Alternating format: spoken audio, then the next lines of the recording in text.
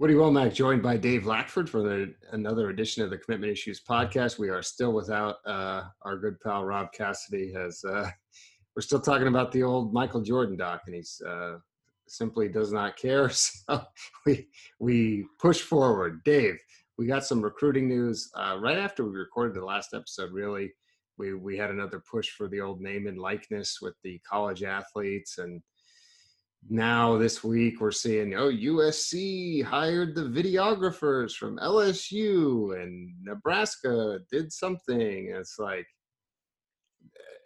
we're now celebrating hirings of video editors. Is that where we're at? We're all stuck in the house and there isn't much to talk about. So you talk about what you can talk about, I guess. The So LSU videographer is widely loved because of his Joe Burrow stuff that he did. So I kind of get that, but who did Nebraska hire? I don't know if they hired somebody, but I think I saw West Virginia partnered with this guy who's like some brand specialist. And the theory being, okay, these schools can tell kids, hey, we've got a brand consultant that'll help maximize your image. And the bottom line is when the season starts, they may put out a videos for a few guys, like you mentioned, Burrow. The university is going to promote the university first and foremost. I mean, the onus is going to be on the kids to cut their own deals, in my opinion, and it's going to be a lot of social media stuff. It's not going to be. I mean, the everyone freaked out like usual whenever it happened. Well, what's going to stop Phil Knight from giving each player $1 million? Well, it's like that's a horrible investment. He would never do that. I'm, I mean, we look at the sports that don't have a salary cap, like Major League Baseball. I mean, the Marlins aren't going to pay more than $40 million for their whole team. You think some booster's going to do it for a kid who might not even be good? I mean, the alarmist nature of people, of like, I guess they're purists. I don't know, but it's like, let the market will set the value for these guys, don't you think? Yeah, the market always dictates the value, and the market is regional, right? So you brought up the Marlins. They could have a kid coming up who's a lefty who throws 101 miles an hour and has a nasty cutter, but once he wants too much money, they're going to trade him to the Yankees. So I think the fear is, when you talk about Oregon and what's to stop Phil Knight from giving these guys big contracts, just because Phil Knight has the money. So maybe not everybody's going to get a big contract, but the big dogs are going to get the money from Phil Knight because Phil Knight has the money to spend. Well, yeah, but Phil Knight also, Nike also has deals with 60 other college football teams. I mean, if Phil Knight was that much of a lunatic, like an owner of the University of Oregon, why would he give cool stuff to Ohio State then? You know what I mean? Like, Right. I mean, his brand is bigger than Oregon. That's why. I mean, he's running Nike. So it's not like Oregon's his primary concern. I mean, if it was really like that, then Oregon would be getting all the top basketball kids, right? right when we start recording this podcast, these lawn people just started outside, and I swear, I can't hear it, man. It's all good. Let's keep okay. going. No, don't get sidetracked with that. But yeah, the market's going to dictate value, and what's going to dictate value as far as what the kids can control is how they play on the field. If Joe Burrow's not out there throwing all these touchdowns and throwing for all these yards, no one's going to care to follow him around with a video recorder, right? So the bottom line is on the kids. When they're recruits, yeah, sure, go out there and maximize your brand. Zion Williamson had 1 million followers before he even committed to Duke, right? So, let these kids maximize their brand if they have it. But you play basketball, you play football, whatever sport you play, the thing that's going to make you marketable is the fact that you do phenomenal things in your craft. Like in the Jordan documentary, he said, I wouldn't have Gatorade and Nike and all this if it wasn't for my craft of how good I was on the court, right? So the market value is going to go up for a kid like, let's say Lamar Jackson, right? When he was winning the Heisman, he's running wild and he's the most exciting thing to watch. You know, I mean, the Ravens got 5 primetime games next season because the schedule just came out. Those are the kids that are going to maximize their brand. You know, we're talking about like a 3-star offensive guard. You know, Phil Knight's not whipping out the paycheck for that. You know what I'm saying? But okay, Lamar Jackson.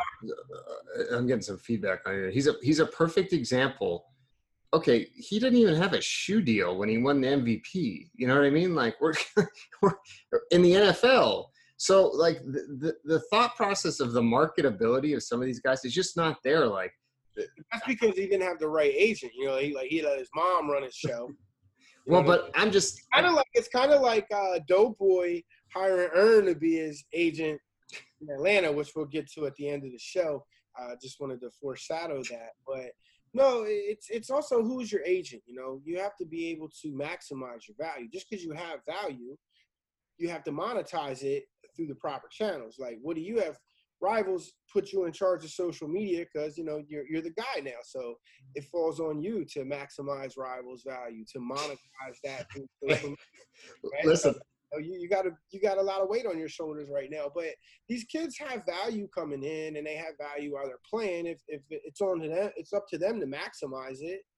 Well, they have value, but I just think, and I'm all for them making money. I just think the alarmist nature, both sides, I think, are putting too much emphasis on the alarmists that think if kids are going to get $1 million, and then the people who think that, okay, do you think a kid who, considering West Virginia, is going to be like, they have a brand specialist, like, oh, I'm going to go there. Like any kid who's the kids that are going to be worth money are going to have way more important people on their side already. Like Trevor going into college at this point, you know, if this was during the name and likeness era, he would already have, you know, marketing people around him at that point. Like it's going to change everything from that standpoint. But I just don't think, especially now when we're going to be in a economic recovery, I just don't think, I think guys can make some money, but I don't think there's going to be 6-figure deals to be cut for more than a handful of guys. Personally,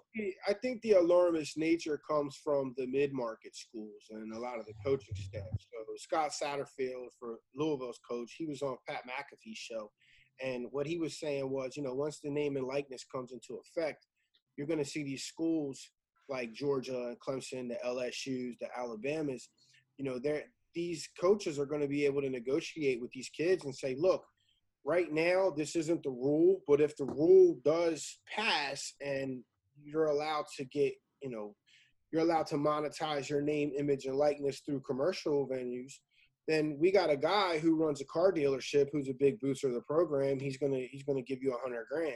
Now, we're not saying we're gonna definitely do that, but if it comes to fruition and it passes, then we're gonna hook you up. And I don't know that there's anything wrong with that right now as it stands, because they're not saying we're going to do this for you now. We're going to say if it passes. So I think they're allowed to speculate on whether or not a new rule is going to be codified, if it's going to become, you know, an actual rule that makes it fair to pay these players.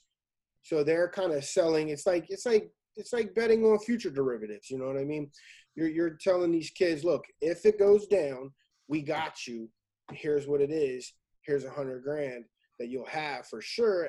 But one thing that Satterfield said is, you know, like the boosters don't care. If they haven't cared before, why would they care now? So, like, does it really change the game that much? Right. It's just kind of like it's above board now. And I'm not Exactly. saying that happens because I know that happens. I'm speculating like every other fan of. Well, okay, you mentioned the car dealership thing. More than likely, they're going to get a car to go make some appearances. They're going to give them a car to make appearances at the dealership and maybe be in a commercial. And guess what?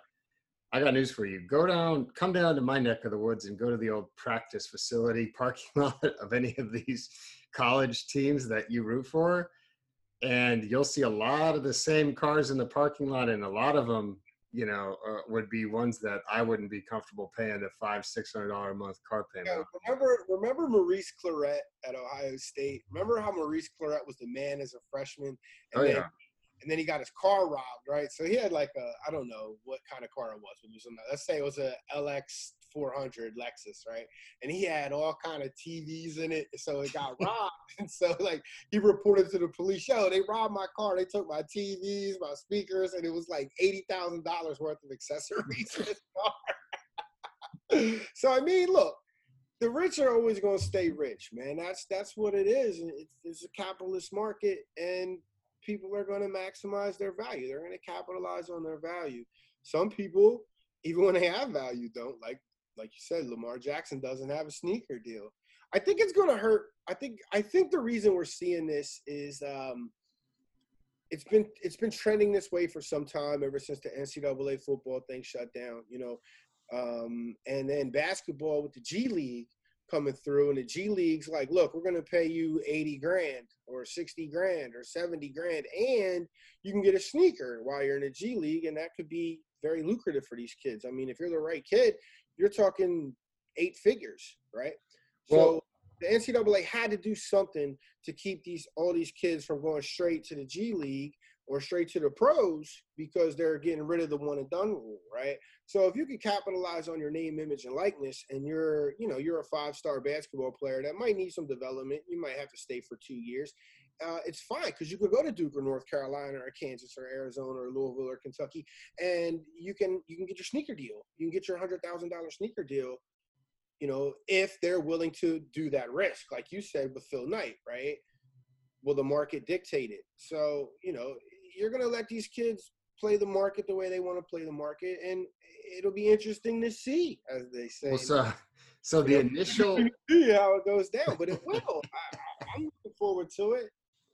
Maybe it'll help college basketball. Maybe we won't get this garbage product that we have. I mean, imagine like early 90s basketball, like Jordan going pro right after his freshman year, or better yet, like the old Duke teams, like Grant Hill. Imagine Grant Hill going pro 1 year in. Like, Grant Hill was amazing at Duke, and I think Grant Hill would have been a top 5 player in NBA history had he not had so many problems with his legs coming up. But get your money if you can get it, however you get it, and if you can stay in college and you can get Phil Knight to give you $100 grand, and you go to North Carolina, Phil Knight's going to give you the money whether or not you go to Oregon or not, if you're viable to his brand, which is Nike, not Oregon. So if you got somebody out there willing to spend the money to do it, I think it's a good thing, and let the market dictate the value. And it'll correct. If they start overpaying kids, it'll correct itself, and the market always corrects itself. Like you said, we're going to come out of this and we're going to go into a recession. Look, man, I don't want to get into Habermas and all these sociological things, but we're not going to fold the economy. Right, but I'm just saying let me tell you something. Trying to get these kids to do anything on time and on a schedule and whatever is hard enough as it is.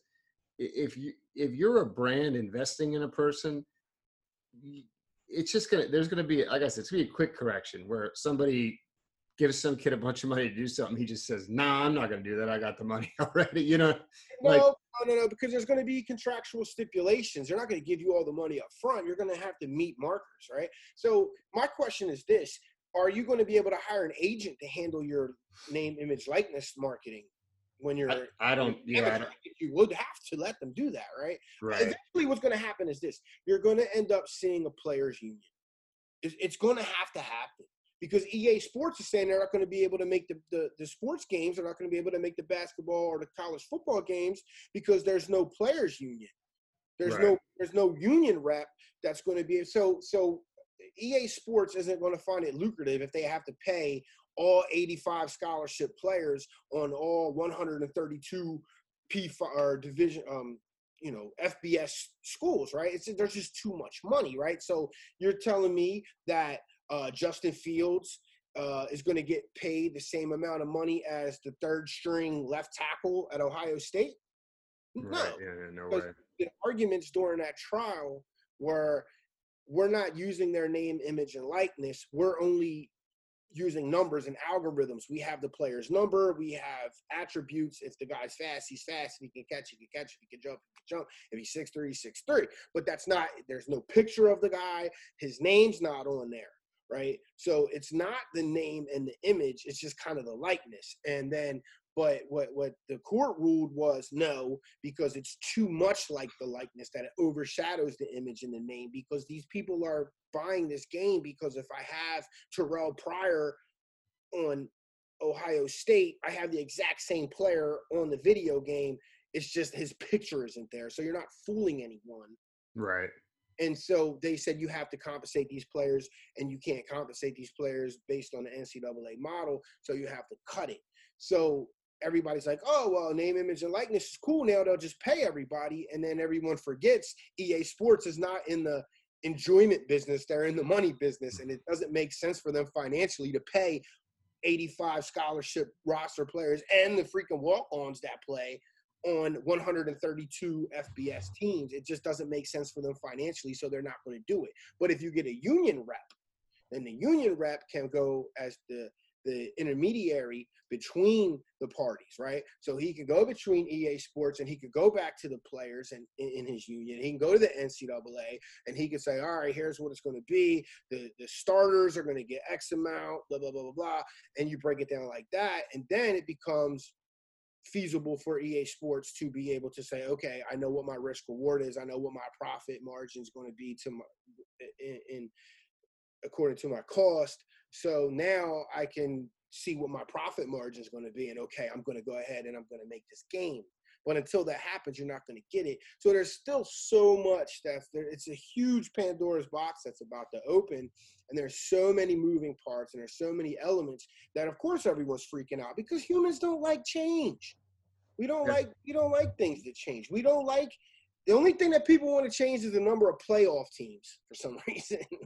when the fourth seed gets blown out every year, you know, Oklahoma rolls in the playoffs every year, it gets shut out and gets their head cut off. Michigan State gets shut out. It's like, look, you know, 4 is fine. Let's not make it 8, you know. The BCS was cool, but there was always one team left out, right? And in the playoffs, you're seeing that now where the fourth team just gets murdered every freaking year. So people hate change, and this is a lot of change. And the mid-market teams are scared. They're scared. Louisville's scared because they go in there and they recruit against teams that are, you know, they recruit against teams like Boston College. They recruit against teams like Georgia Tech, right? But those teams are in areas where there's money. Louisville isn't necessarily flush with cash as far as boosters go, but so they're like, I can think of one booster who's flush with cash. Maybe he comes back into the who? Papa John. Come on. No, he'll never come back. Like, there's a guy out here named the Hammer, Daryl Isaacs. So you can't drive 10 miles on the highway without seeing a Daryl Isaacs poster. He's a lawyer. He graduated from U of L, but he's a Kentucky fan, you know.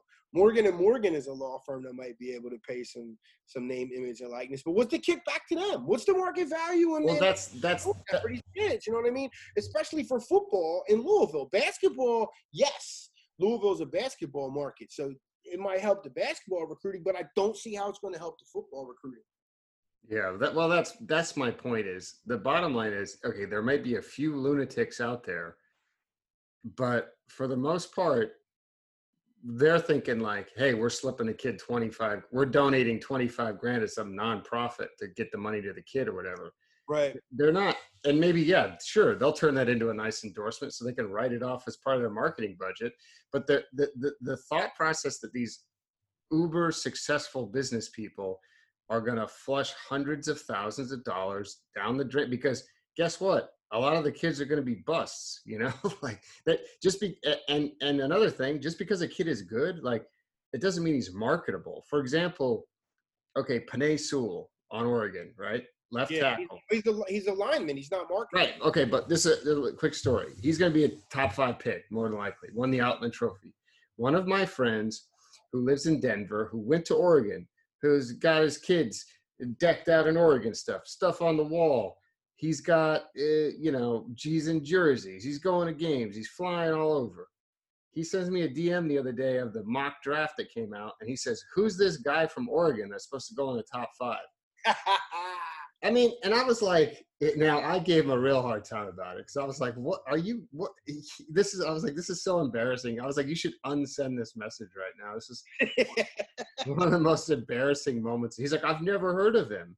And it's like, dude, they're writing stories about him all the time. What are you talking about? Every game they talk about him Yeah, nonstop. he could be a top 5 pick, But easy. but It might be the first non-quarterback drafted. He might go second or third. yeah, depending on the team. But that's my point, though, is that the way, you know how he's going to make money off his likeness, holding a camp in Utah and charging linemen $100 a pop to come work out with him. You know, like that's where right. That's where the money's going to come from. It's not going to be now. Like I said, maybe somebody in Eugene kicks him 25 grand to endorse their restaurant or whatever. But coming out of high school, nobody knew who he was, even though he was in the top 50. I'll tell you where the money's going to come from. It's still going to be illegal. It's just people are Right. going to launder money. They're going to be like, all right, I'm a drug dealer. I need to launder money. So I'm going to give this money to X entity, and X entity is going to then pay this kid to do a car commercial. Churches, these mega churches, they're tax-free entities, and they get money every single day. The collection plate is forever moving around to the congregation, right? So I feel like these mega church places can donate money if they want. They're nonprofits. They can donate to the university.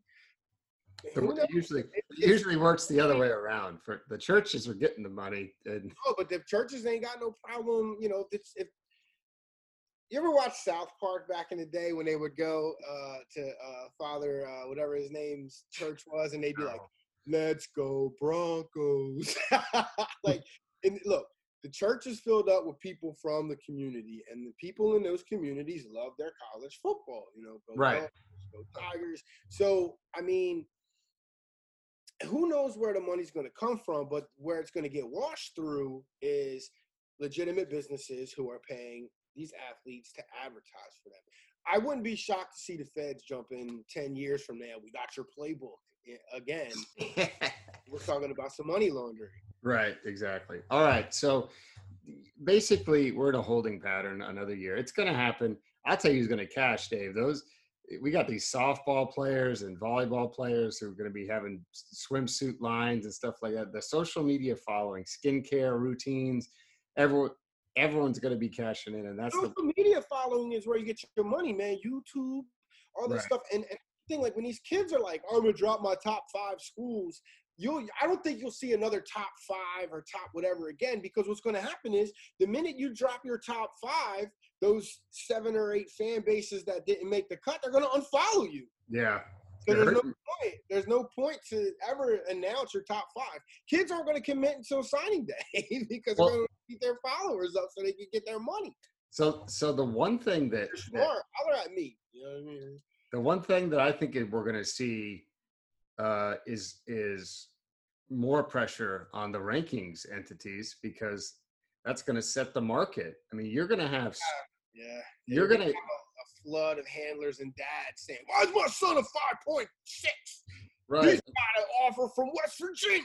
Well, no, but they'll be saying, I mean, how many times have you heard, well, me specifically have heard, "Oh, X school told us they would take him if he was a 4-star," you know, like parents have told me that before, and I'm like, yeah, I don't believe you, you know, but you're going to have college coaches telling us, "Hey, we need this guy to be a 4-star so we could get him a deal to get him to come here." You know, I'm telling you, it's going to happen. The old Bama bump. Remember what's your boy Kemp from Kentucky? Who? The big boy that. Oh, Matt Elam. Matt Elam. Yeah. I would say Matt Kemp. Matt Elam, man. You know, the rumor has it that the Alabama coach called the other site and was like, "Yo, they called us too. They please." Like, the coaches call in wine no matter where they are. And the best thing is when coaches leave Alabama or Clemson or whoever, and then they go to they'll go to UNLV and be like, "I would have recruited this guy. He would have been a take for me at Alabama," or whatever. It's like, my favorite thing is when the kid that coach has been calling you about to bump up doesn't commit to them and go somewhere else. Yeah. I made this guy a 4-star. Well, bro. That's why that's why I don't listen. And I've talked to you about this offline. That's why I just don't. You can't take in the opinion of a lot of college coaches because they're playing a game. They're politicking. Right. That's why I think it was funny when a certain guy whose name rhymes with Mimmons over on the other site was like, we're going to do our rankings, and what we're going to do is we're going to look at video. We're going to get input from college coaches on what to think about these kids. Like, no. Yeah. If that kid has that coach of school in his top 3, he's going to tell you make him a 5-star.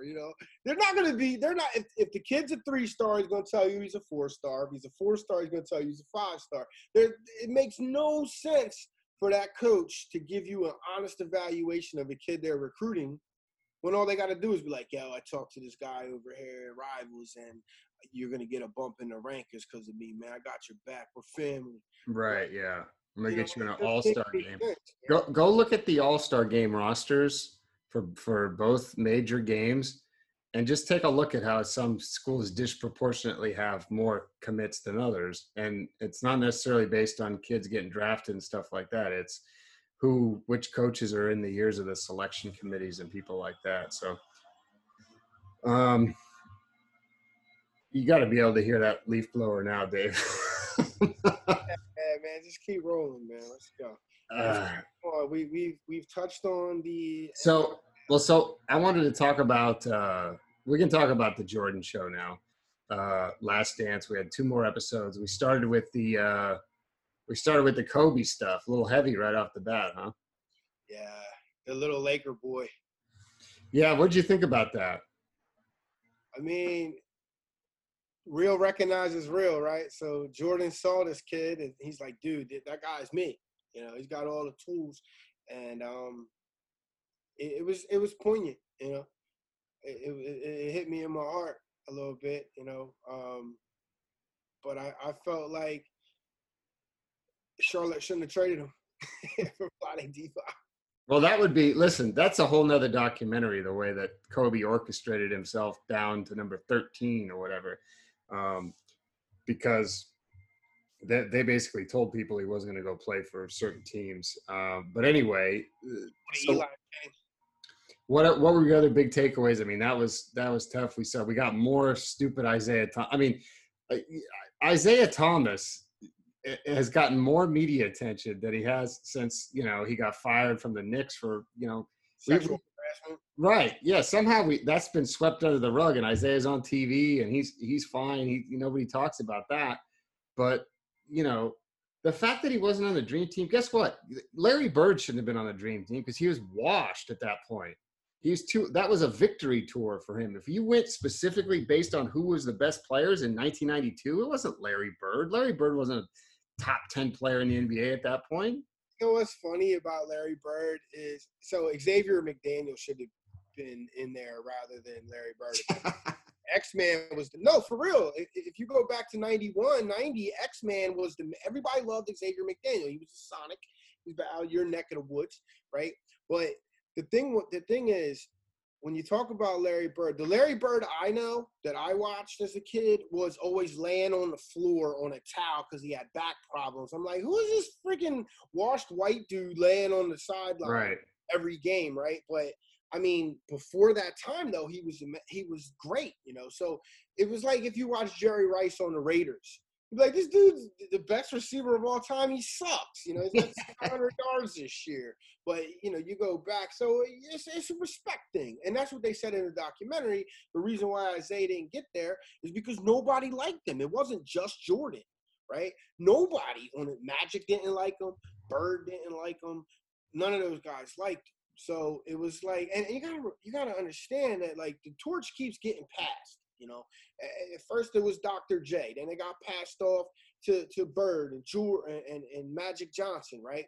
And then they passed it off to Jordan. And I think with the Kobe thing, you kind of saw the beginning of Jordan saying, who do I pass the torch off to? And I think he realized it was Kobe, and he took Kobe under his wing and he crafted Kobe. If you go watch Kobe Bryant's game, is very similar to Jordan. There's that video montage on Twitter and Instagram that you see all the time where they do like play by play of Jordan, then Kobe, then Jordan, then Kobe, and their movements are eerily similar. It's like watching the same guy. So, and Kobe said that. He's like, look, man, you don't talk about if I would beat Jordan one-on-one because I got everything from Jordan. Without Jordan, I'm not Kobe Bryant, So to me, it was the passing of the torch from those older guys down the line, and it gets to Kobe. And so you don't disrespect Bird by keeping him out. The problem with Isaiah was he was the bad boy, right? He was the point guard of the bad boys, right? He was the little guy too, but he was the scrappiest. I liked Isaiah Thomas when I was a kid. Well, no, but I mean, I liked Isaiah fine, but I'm just saying, like, let's not act like at that point in his career that he was on the downside too. And I mean, John Stockton had several more good years. That would be the one guy I think now. If you don't say Leitner, Stockton would be the guy you pull out in exchange of. Yeah, the big outrage is Christian Laettner getting in over Shaq. You know, Shaq is arguably the most dominant big man since Bill Russell. Right. Shaq should have been on that team. Yeah. Christian Laettner, because why? Because he's well, we know why.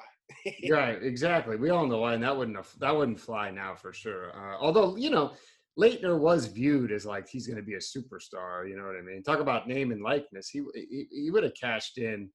Leitner would have been cashed in after he hit that shot against Kentucky. So you know what my favorite? You know, Shaq used to be a rapper, right? His name was Shaq Fu, and my favorite Shaq line. He was on Arsenio Hall, and he said, "I was the first pick. Not Christian Laettner, not Alonzo Mourning." What a lyricist!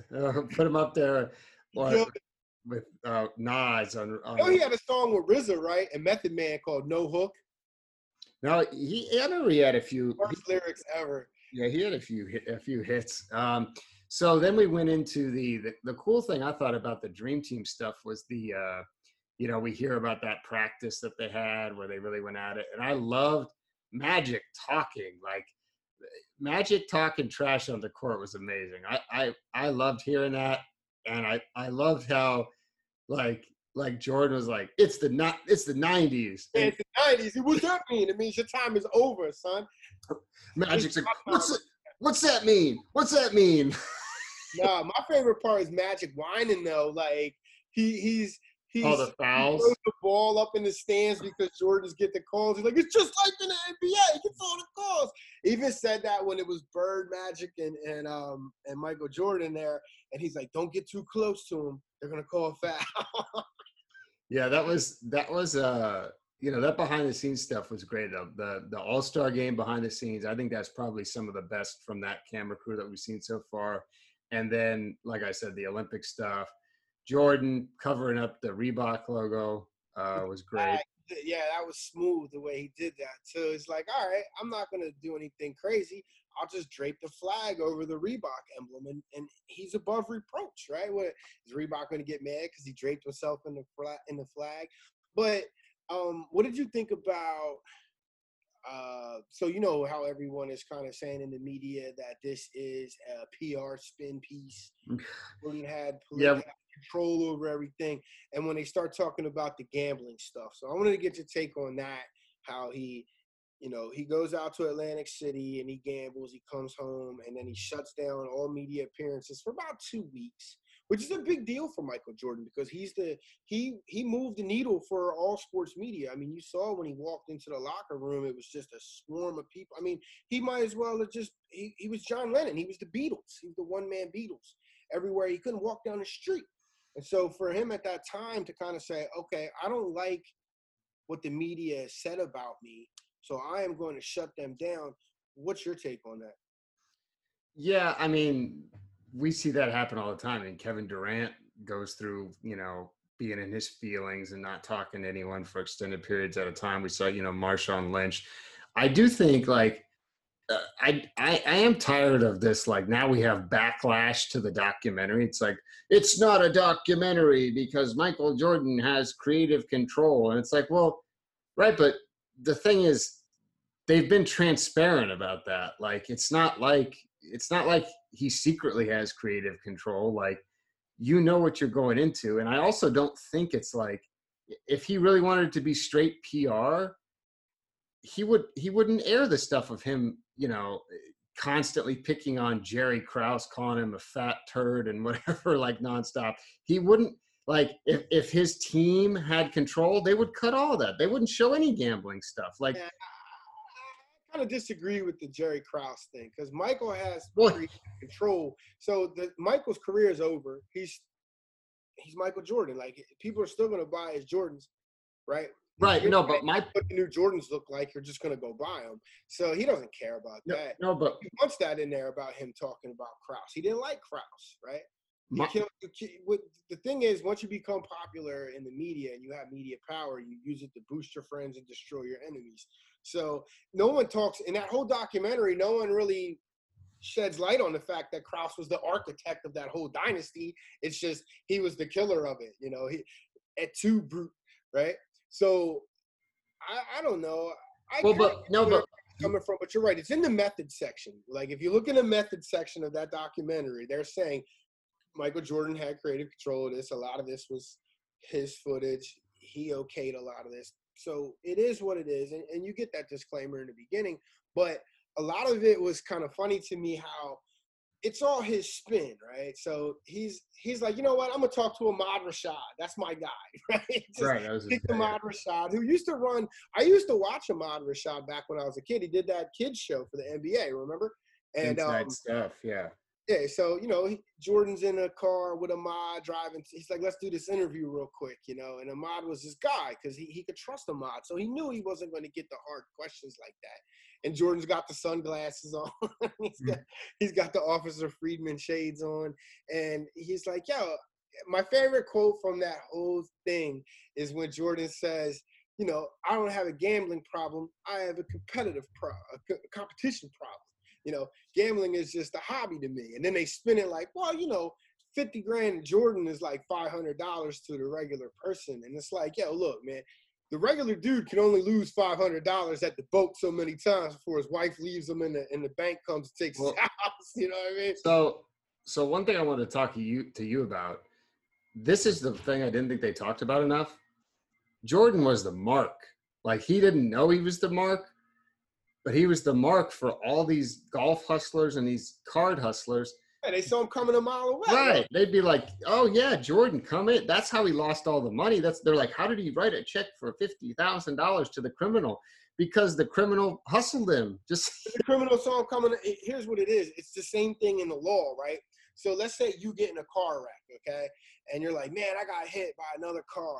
And I'm like, what kind of car was it? You're like, it was a 92 Camry. I'm like, I don't really want to take your case. It's wasting my time. 92 Camry, dude probably didn't even have insurance on that car, and there's no money in it. But if it was, Amazon big wheel, right, with an 18-wheel Amazon truck, boom, deep pocket. Let's go. Let's get the money, right? So they saw Jordan coming a mile away. They saw the super competitive dude who was the apex predator of his sport, which was basketball at the time. And, okay, you're coming into my house now, Mr. Super Competitive with a competition problem. Cool. Your handicap's what in golf? Or, I've been playing poker for the last 15 years. I'll take your money. Let's get it. So right. Well, that's where it becomes a problem when his competition problem cost him a ton of money because you saw it with the security guard in the quarters. He's like, run it back, run it back, run it back. And they know they could hustle him. Listen, that game, I've lost a lot of money on pitching quarters. So if anyone, people probably don't know what that was. So the object of quarters is you got to get your quarter as close to the wall as possible. It's like shuffleboard, right? So the closer your quarter is to the wall, you win. And then just because you're throwing a quarter don't mean you're playing for quarters. You could be playing for $100, $1,000 every pitch, right? It's best 2 out of 3 or whatever.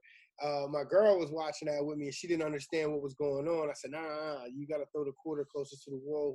Whoever gets it closest wins. So people might not have knew what that was about. But yeah, I mean, he's gambling with the freaking security guard. And man, his style was amazing. Was it not? Who, the security guard or George? The security guard, he had the long oodles and noodles hair coming down with 2 belts on. What was that about, man? I mean, if he's taking Jordan for his money, that the card sharks in Atlantic City and Vegas, they're getting theirs, and the golfers too.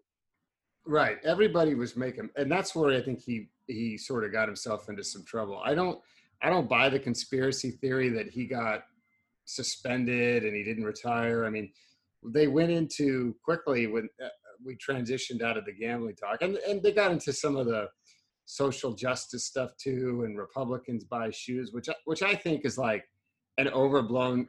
It's true at one point, but at the other thing, I think he was just talking, with his book, he was just making it. You see how many times he make jokes, like when he was like, when he gave Randy Brown the tickets, and he was like, I don't care if they're near the court or up by God, and he's like, you just got the tickets from God or whatever, like. Now that would be aggregated. Michael Jordan calls himself God, and then it'd be people. Brown had one of the nastiest dunks of all time. But listen, the thing is, I think we'll see more about that gambling stuff though in the next episode, because they're gonna go into his hiatus with the White Sox on the next episodes, right? Don't you think? And they're gonna talk about his dad getting killed because they were bringing his father into the episode, foreshadowing his father. Yeah, but they have to talk. His father handled the media thing. Remember, he said, "I'm going to talk for you." He's like, "Nah, Dad, you don't need to do that."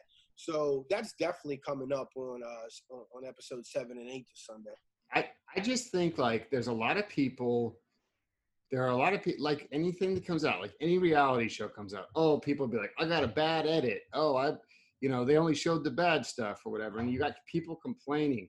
Oh, nobody asked me to be in a documentary. It's like, well, dude, guess what? We got Obama. We don't need you. You know what I mean? Like, yo, did you see where the first part they listed Obama as a former Chicago resident, and then on the next part it was like former president? Right. Yeah, that was came out. That's good character development, right there. Right. Exactly. So that was like, to me, the people complaining. Guess what? Be like Rob and don't watch. Like stay. Wait for the McGuire Sosa documentary to come out. Right, I can't wait for that one. So, like, if you think it's propaganda, then don't watch.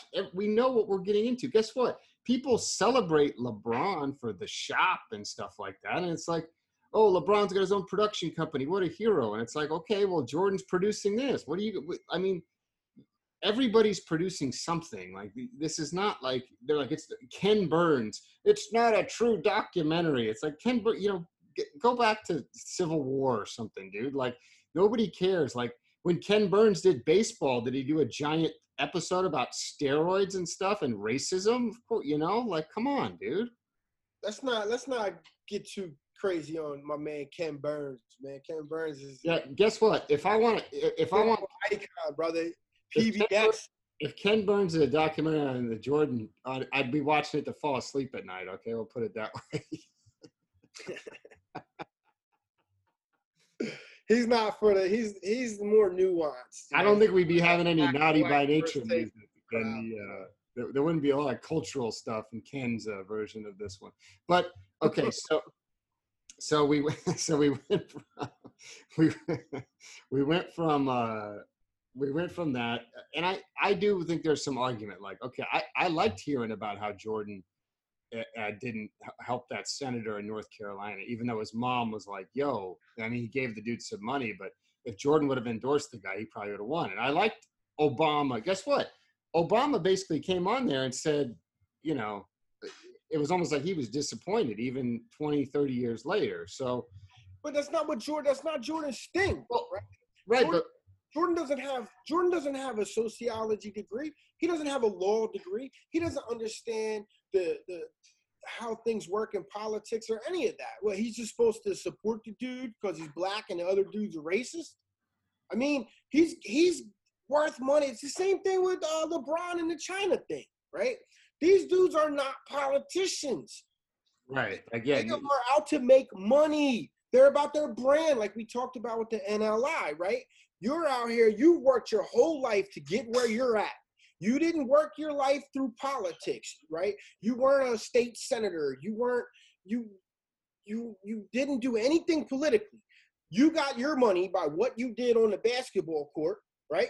And then you were able to transcend the game to where, you go to China and they're like Michael Jordan, everyone knows who you are globally. That has nothing to do with politics. It's the ultimate stick to sports argument. So of course people are going to get mad when, you're this, so you should identify as that, right? But I think when he said Republicans buy sneakers too, if it was Christian Laettner saying that, nobody would have a problem with it, right? But because he's black, you put the onus on him to take a stance as a social warrior, and I think that that's unfair to him. So he's not allowed to be who he is because of the color of his skin. Well, does that make sense to you? I mean, am I wrong here? Is this controversial for me to say that Jordan doesn't have to get into the political arena based upon his background? Like he's Michael freaking Jordan. He's the most known person in the world. It was him, Michael Jackson. Who else at that time would be known? Madonna, maybe. I mean, he transcends everything. He's more than just a basketball player. He's more than just a race, right? So why would he get involved in North Carolina politics when there's a billion people in China that know his name? Right. So I see, and especially looking back, I mean, okay, there was some political people, Muhammad Ali or whatever, but he said that he wasn't Muhammad Ali. Well, like Muhammad Ali was different than him. Right, but Muhammad Ali, that was what Muhammad Ali was about. Muhammad Ali converted to Islam. Muhammad Ali was a social justice warrior. Muhammad Ali came up in the 60s. Okay, but my point being, as we look back through it, the athletes weren't political at that time, any of them really. Like, okay, we can. One of the things they left out that I think people have a beef about is Craig Hodges. Like Craig Hodges was basically blackballed out of the NBA. I think everybody takes that as fact at this point. He was a teammate. He won the championships with him, and Michael necessarily didn't go to bat for him, or some people think he might have contributed to him, going away or whatever. So, but I don't want to get too necessarily bogged down on it. But my point was, Obama basically said that he was, disappointed in Mike.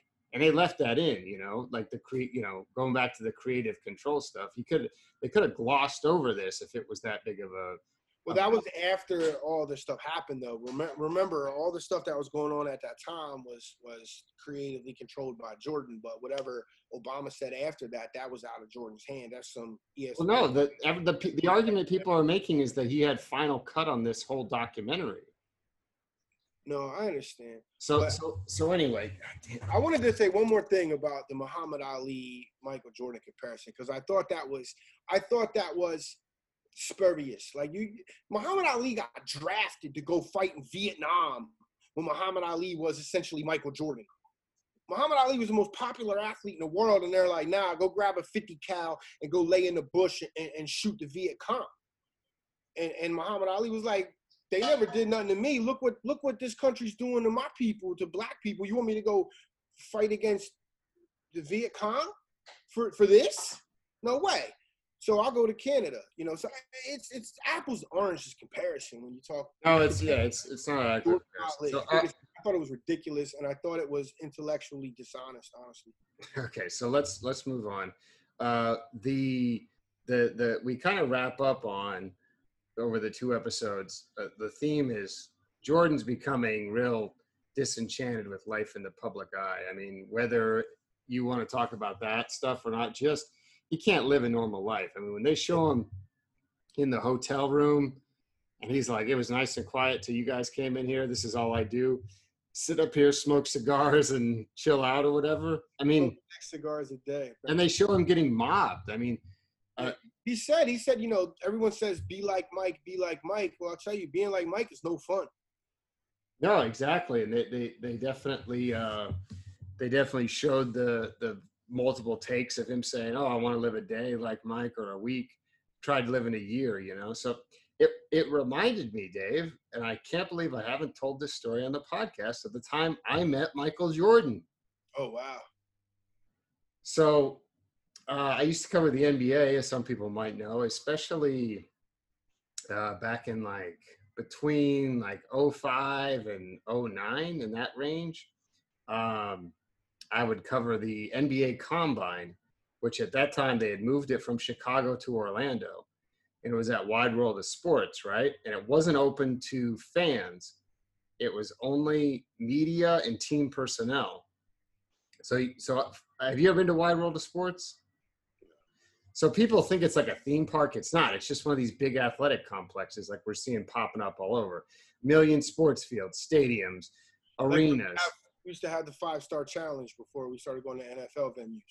Right. All types of stuff like that. Yeah. So I was covering at that time. I used to work for this place. I think it's called Inside Hoops, and I would go and I basically do what I do now, but for basketball. I'd watch the games. I'd write like top performers. I'd do like interviews with people and stuff like that. So when you're there, everyone's there: college coaches, GMs, scouts, whoever, media people. So I was walking around, had my headphones in, listening to some podcast or whatever, and you had to go check in at this thing to get your credentials. So I'm in line and I'm just listening to music, and we get to the point where we're coming to the door. It's kind of a long line, and as soon as I like walk till it's my part to get in the door, there's still like 5-6 people till I get to the table. You froze. Nobody heard what you said. You just froze. So go back in there. You froze. Oh, my bad. I hope. Well, now I got to edit this, Dave. That's the worst. Keep going.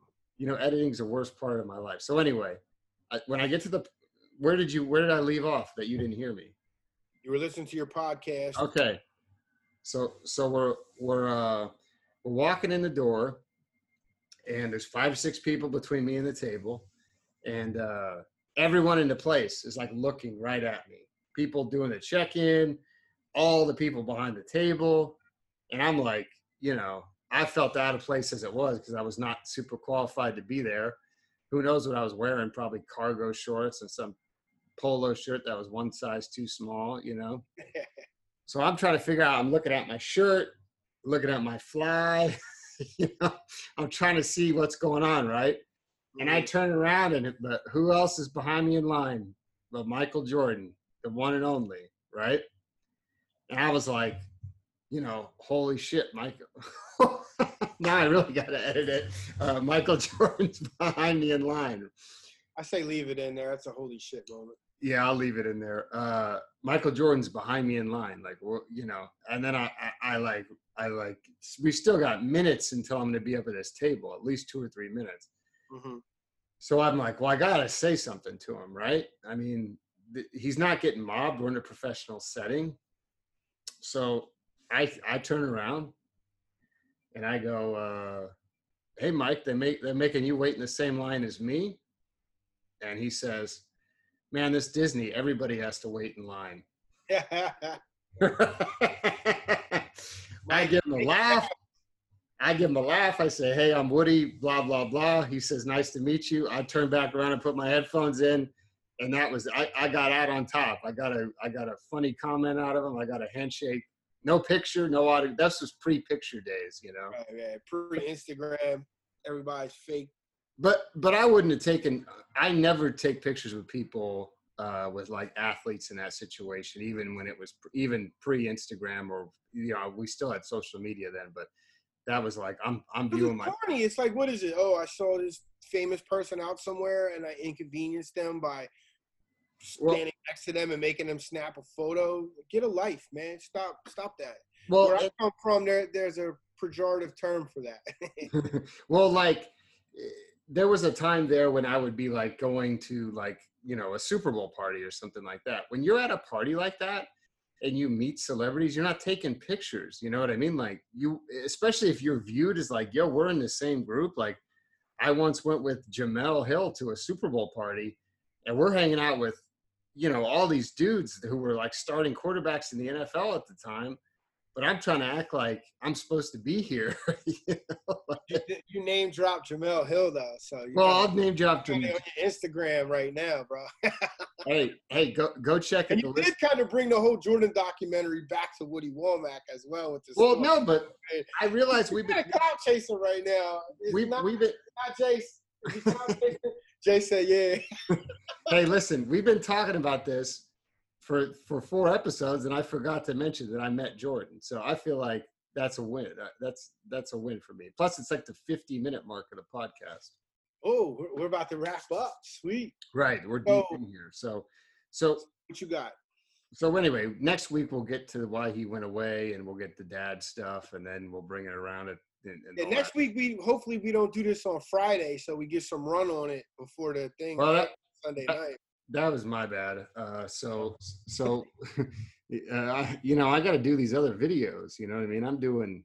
You forget that I got to do. You gotta do that video of that kid running through those cones at the camp. That Well, linebacker stepping over the bags laterally, so that lateral foot fire. so let me tell you something. I tell them every time, do not put any of that in. Nobody wants to see that.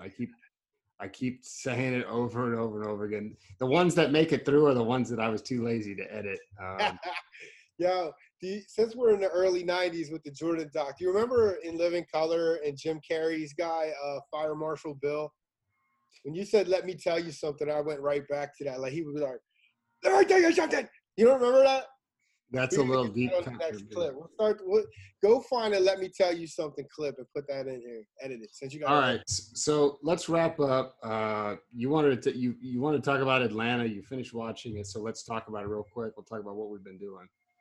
Well, I just was telling you told me to watch Atlanta, and I was kind of like, I ain't trying to watch that. It's going to be run of the mill, whatever, hood drama, right?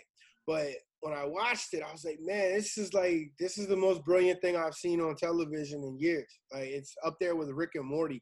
The layers of it, the philosophical angles it takes from surrealism and realism. So, all right, so you were talking about. So for those that don't know, the show is Donald Glover pretty much has full creative control over it. Yes, Woody? Yeah, so it's propaganda then, right? That's how it works. Jay Williams going to be on First Take talking about how it's not authentic. Jay Williams. But Jay Williams cost me money missing free throws against Marquette. I'll never anytime someone talks about Jay Williams, I think about the $1,000 he cost me because he couldn't make a free throw and he's a point guard. So I don't really care what Jay Williams got to say. Give me my $1,000. Learn how to shoot a free throw, chump. Anyway, Donald Glover has complete control over it. If you don't know who Donald Glover is, he was the black guy from Community, which was a Dan Harmon show, right? His creator Rick and Morty. You can kind of see the layering and everything that goes into Atlanta the way that you see in Rick and Morty. But anyway, it's about a guy named Paperboy who is a very street dude. Like he sells weed. That's what he does, and he's a hood guy, and he blows up as a rapper. He puts out a mixtape, and Donald Glover's character Earn gets the radio to play it. And Earn is cutting his teeth as a manager. So he's able to get a guy he knows to play the song on the radio, and it blows up. And then like everybody's world just starts moving super fast. So it just shows how like these guys' world change.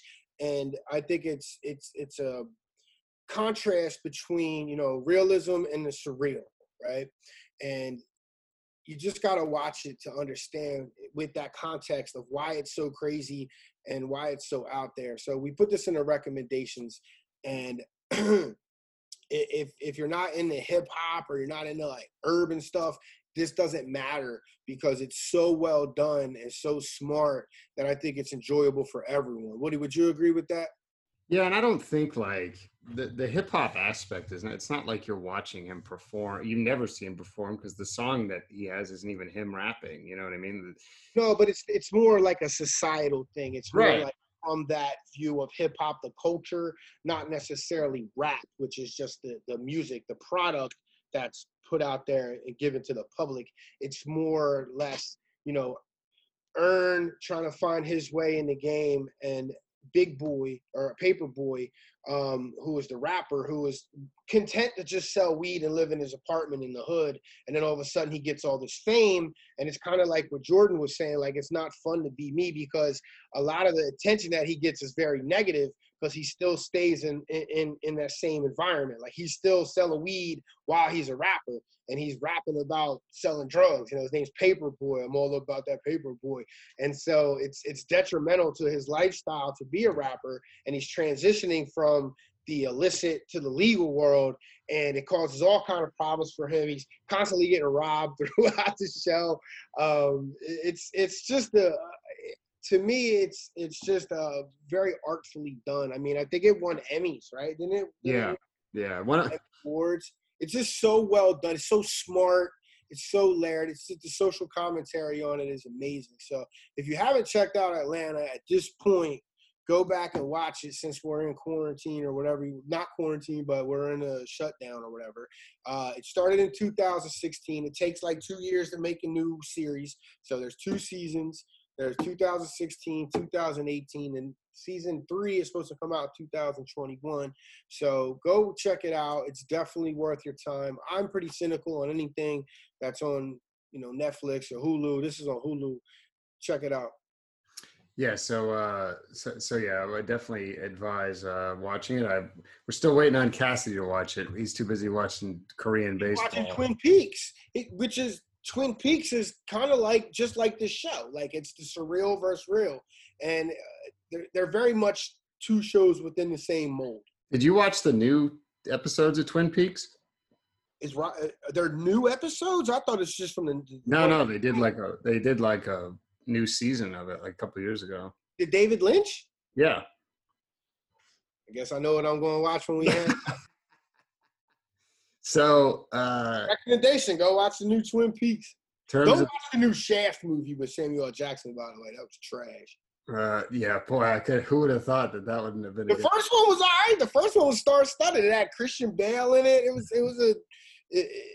good. So I've been watching.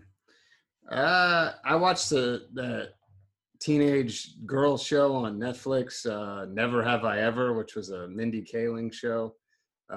Where she was a writer on The Office. She was on The Office. Okay.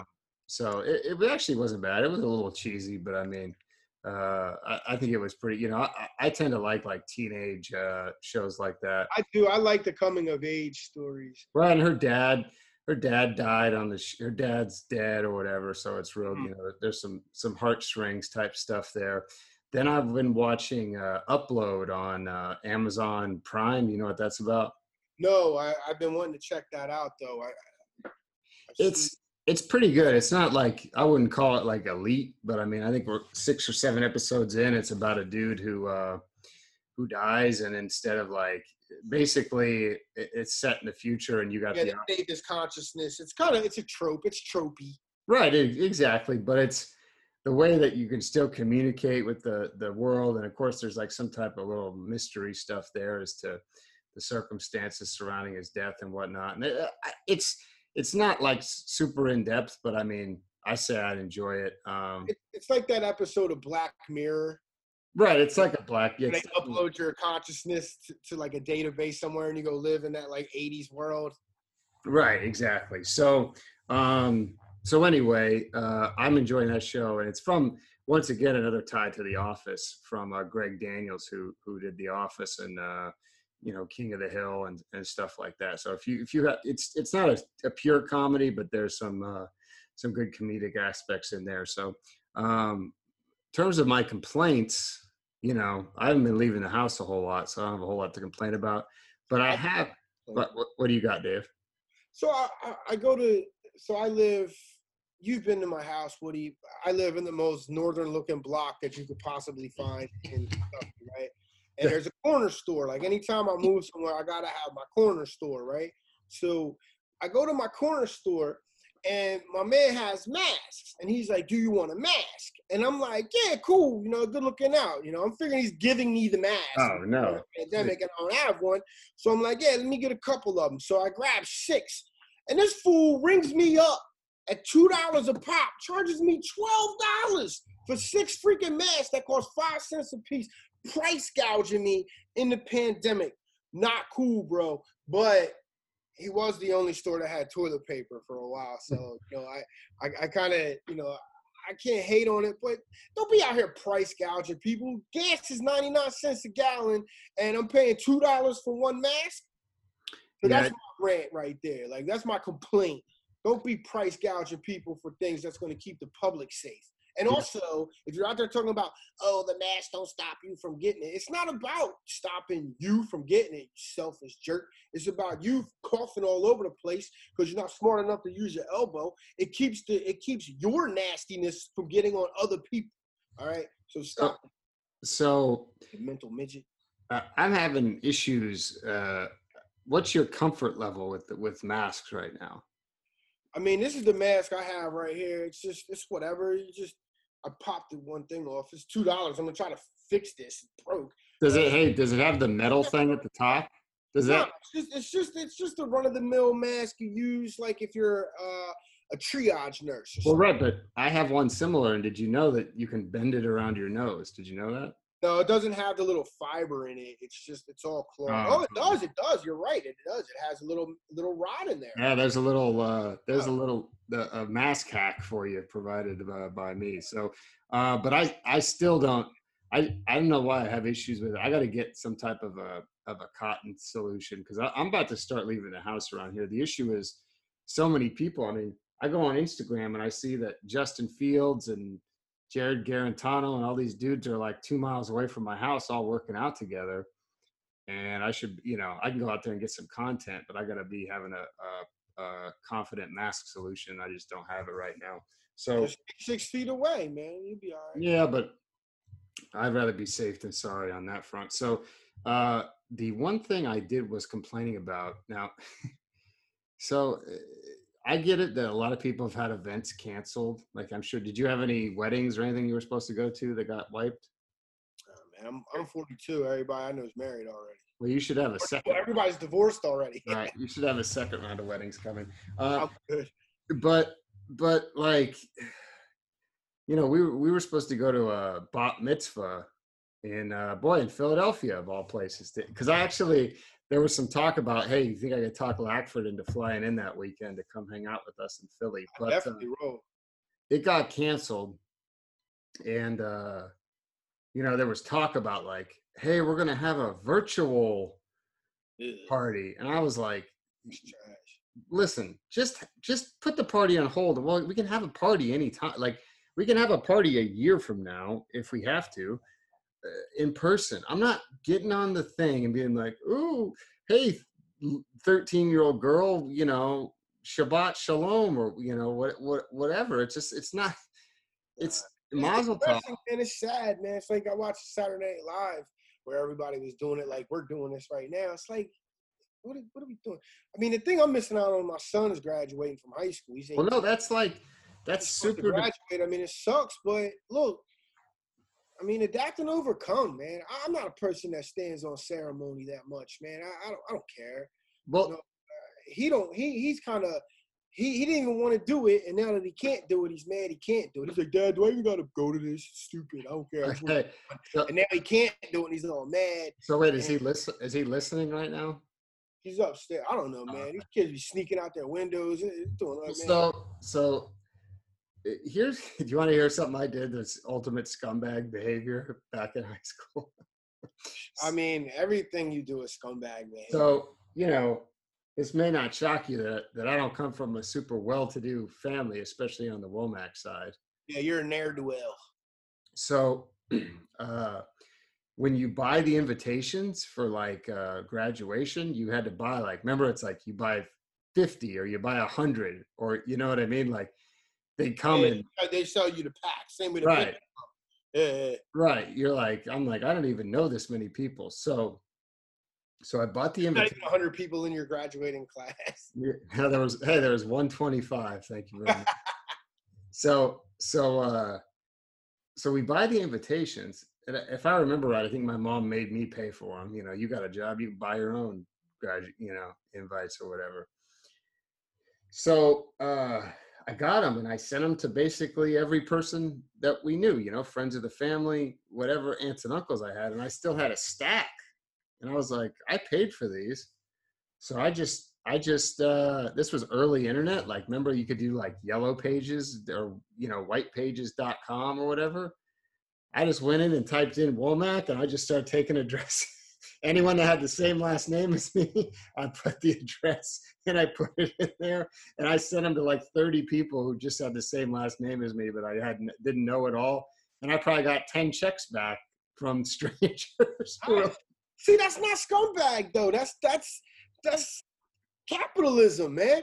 They're like, oh yeah, that's Rose's son, you Yeah. know. Oh yeah. Yeah. Woody. You know, Yeah. Yeah. it's easier. I don't want to go see that little bastard. Here's $20 check. You know, it's easier that way, which I agree with. I don't think that's scumbag at all. I think that's smart. Good job. That's not Yeah. scumbag. I told it's like the kid who works on my yard when he graduated. I was like, man, you gotta be. I was like, you didn't send us a graduation thing. He's like, nah, what? Nah. I was like, man, you're missing out on money. If that thing would have come in my house, you would have gotten a check. Like, He messed up. Just send it. You know, who cares? You know, market that. but But so this dude graduate. Who's gonna do your yard work now? Because I got a guy, bro. I give this dude $50. He comes through and just, you know, I heard of trimming the hedges, but woman, you scorched the earth.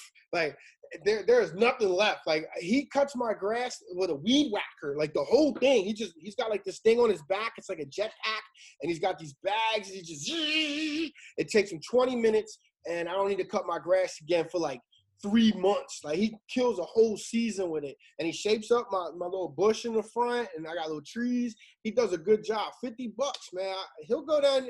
I bet you he'll travel down to Atlanta for like look, Dave.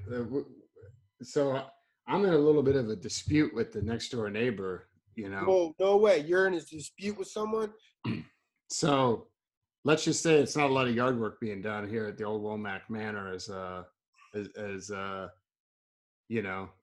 Oh, so your kid graduates high school. He can't come out because it's the pandemic. So you just start a beef with your neighbor. So you know you got a reason to. Now we were already beefing.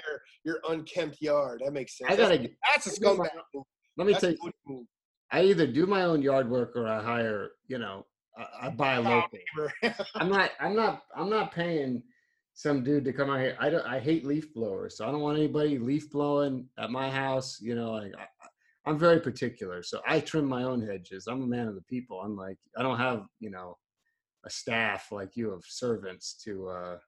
It's a 2-man job. They come through. I'm telling you, bro. It's like at 3:00 in the afternoon. They're done in 15 minutes. I'm telling you, in and out like a robbery. Yeah, it sounds like the people that have destroyed the house down in Florida, which is a whole nother situation. But anyway, so. I take care of my own yard when I get around to it. But when the 17, 18-year-old isn't taking care of your yard. Yeah. So anyway, my point was, I feel bad for people who, like your son, who I have a soft spot in my heart for graduations. So I feel bad for people that miss out on it, even if you're not into the whole ceremony thing. I think it's a big accomplishment. I think it should be celebrated.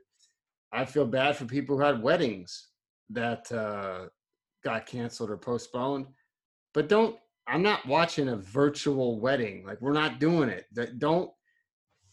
If you feel compelled to get married, to go down to the courthouse and get it done, and then when we're allowed to leave the house, ceremony. No, yeah, absolutely. Right. When we're allowed to leave the house, let's have a party and we'll come. But in the meantime, make it legal now, right? And then just go, do it up at the church or at the vineyard or whatever. Well, you think graduating high school is a big deal now? I feel like it's nothing now. I feel like it's like, all right, you graduated high school, now you gotta go sink yourself in debt in college to get a job. Well, I mean, you're talking to the man who was the first Womack to get that degree in my family. So the high school diploma.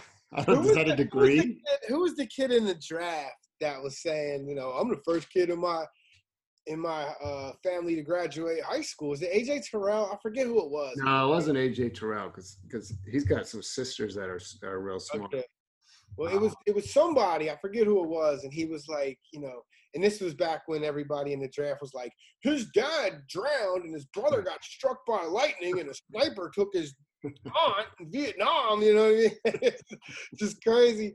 And then the kid goes, yeah, I'm the first one in my family to graduate from high school. And then I remember Jace turn around and be like, man, I would never admit that on national TV.